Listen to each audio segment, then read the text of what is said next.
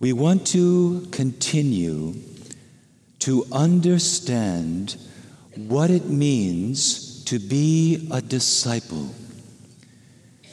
And this gospel of these two disciples on the road to Emmaus sheds a very beautiful light on our life of discipleship.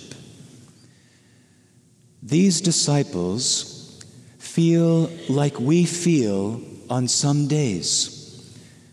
They were very troubled in their heart because of certain events that had happened. They were confused in their minds on how to understand. And this is the moment when Jesus comes to them, walks with them, and does something for them that they will never forget. This encounter with the risen Christ results in the gift of understanding. They receive the gift of interpreting that which they formerly did not understand, to now see it in a different light. They receive the power of the Word of God to open their eyes and see differently.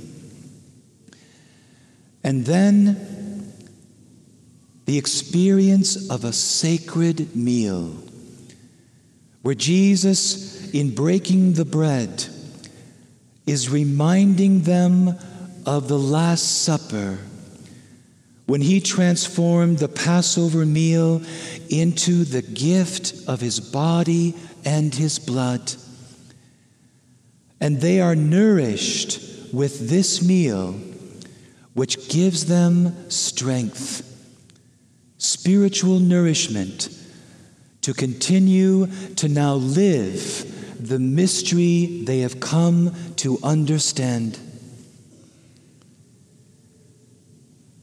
My dear friends, the way to Emmaus is the way of the church.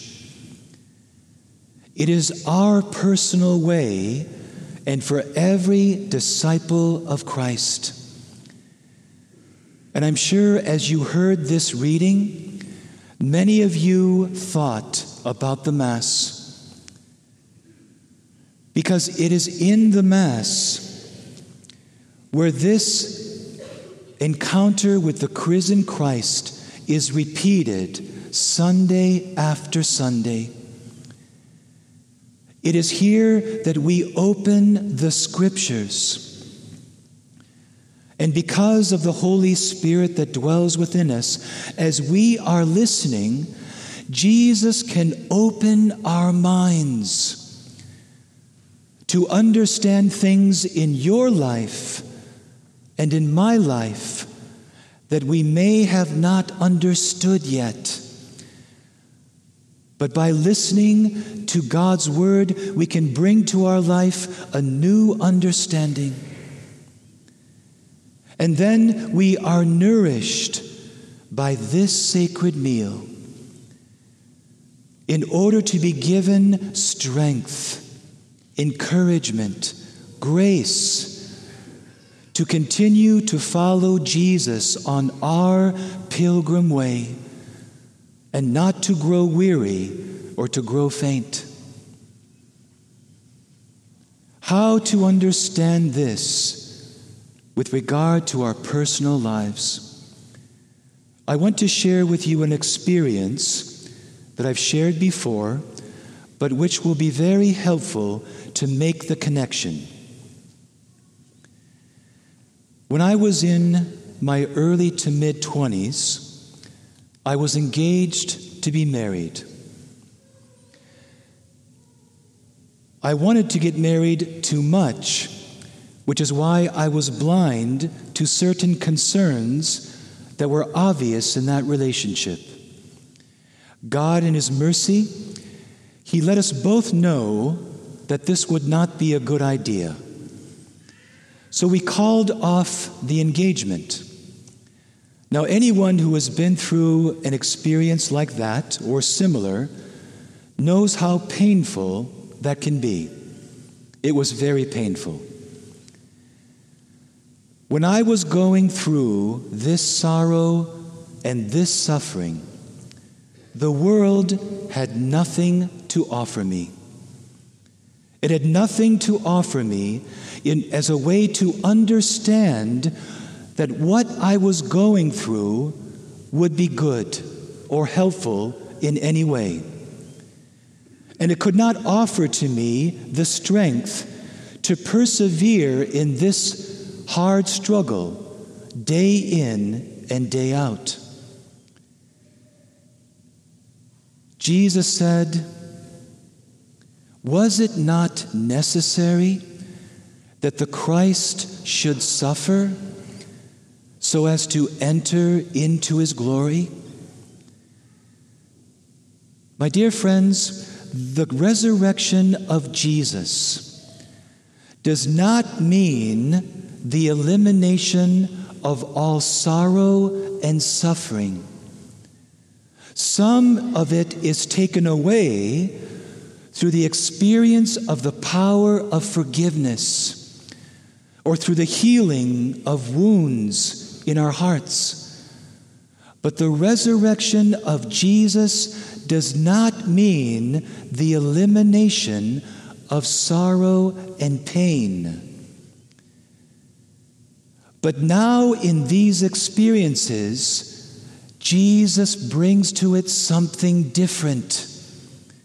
First of all, he brings himself. The risen Christ is now present to me in all my struggles, hardships, and trials. And along with that, he brings the gift of a light to understand it. That the cross is capable of becoming a tree of life. That suffering can actually give way to glory. That my suffering can bring me to a place of new life, of fruitfulness. And then Jesus brings to me different sacraments and means of grace to continually strengthen me, encourage me, and love me in those moments. Was it not necessary that the Christ should suffer in order to enter into his glory? As I began to offer that pain to Jesus, as I began to walk by faith and allow Jesus to walk with me in that trial, I had no idea the good that would come from that cross. But where I found the most help and encouragement during that time was from the Mass and from my Christian community. Because there is where I was getting the constant light to understand that God was with me and to interpret this experience in light of the Paschal mystery of the cross and the resurrection. And this is what gave me the strength to walk through that time. And I'll never forget, sometimes even laying on the floor in the shape of a cross and just continually surrendering to Jesus, giving it to Jesus. This cross, this suffering, is what led me to a place of intimacy with God that allowed me to hear the call of Jesus to be a priest. Was it not necessary? It was necessary that I go through this suffering, transformed by the risen Christ, in order to discover something that God was doing and preparing that I did not see. I am standing here today as a priest because of the sorrow and the suffering of that moment, and how the risen Christ was present in it and using it to lead to my vocation. My dear friends, it's for this reason that we never want to miss a single Mass. Because as I said, the world has nothing to offer us in terms of this understanding and getting the strength we need to live this life in Christ. This is why it saddens me that in our country, the amount of time that the average person is soaking in things from TV and radio stations or internet sites on the computer, the amount of time, but those things are not giving this light. It's there, but you have to seek it out on certain stations or certain websites.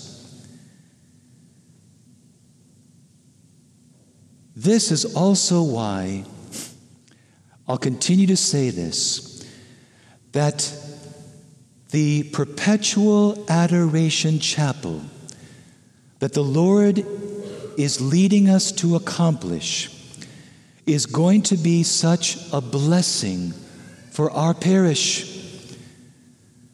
That the Eucharistic Lord, the same Lord that walked with these disciples to Emmaus, is going to be perpetually present in this parish to every single person that comes. And what this is going to mean for many of us is 1 hour less plugged into the computer and 1 hour more in being plugged into Christ. To be able to come and sit prayerfully in the presence of the Eucharistic Lord. And like these two disciples, Jesus says, "What troubles your heart? What's on your mind?" And as we sit there in the presence of Jesus to receive light, to understand our life in a new way, and to receive strength. This is going to be an amazing gift. And now we are going to live the second part of this encounter with the risen Christ. Jesus is going to give us the spiritual nourishment that we need to continue to say yes to Him this day and the rest of the week. The way to Emmaus is the way of the church and the way of every disciple of Jesus. Amen.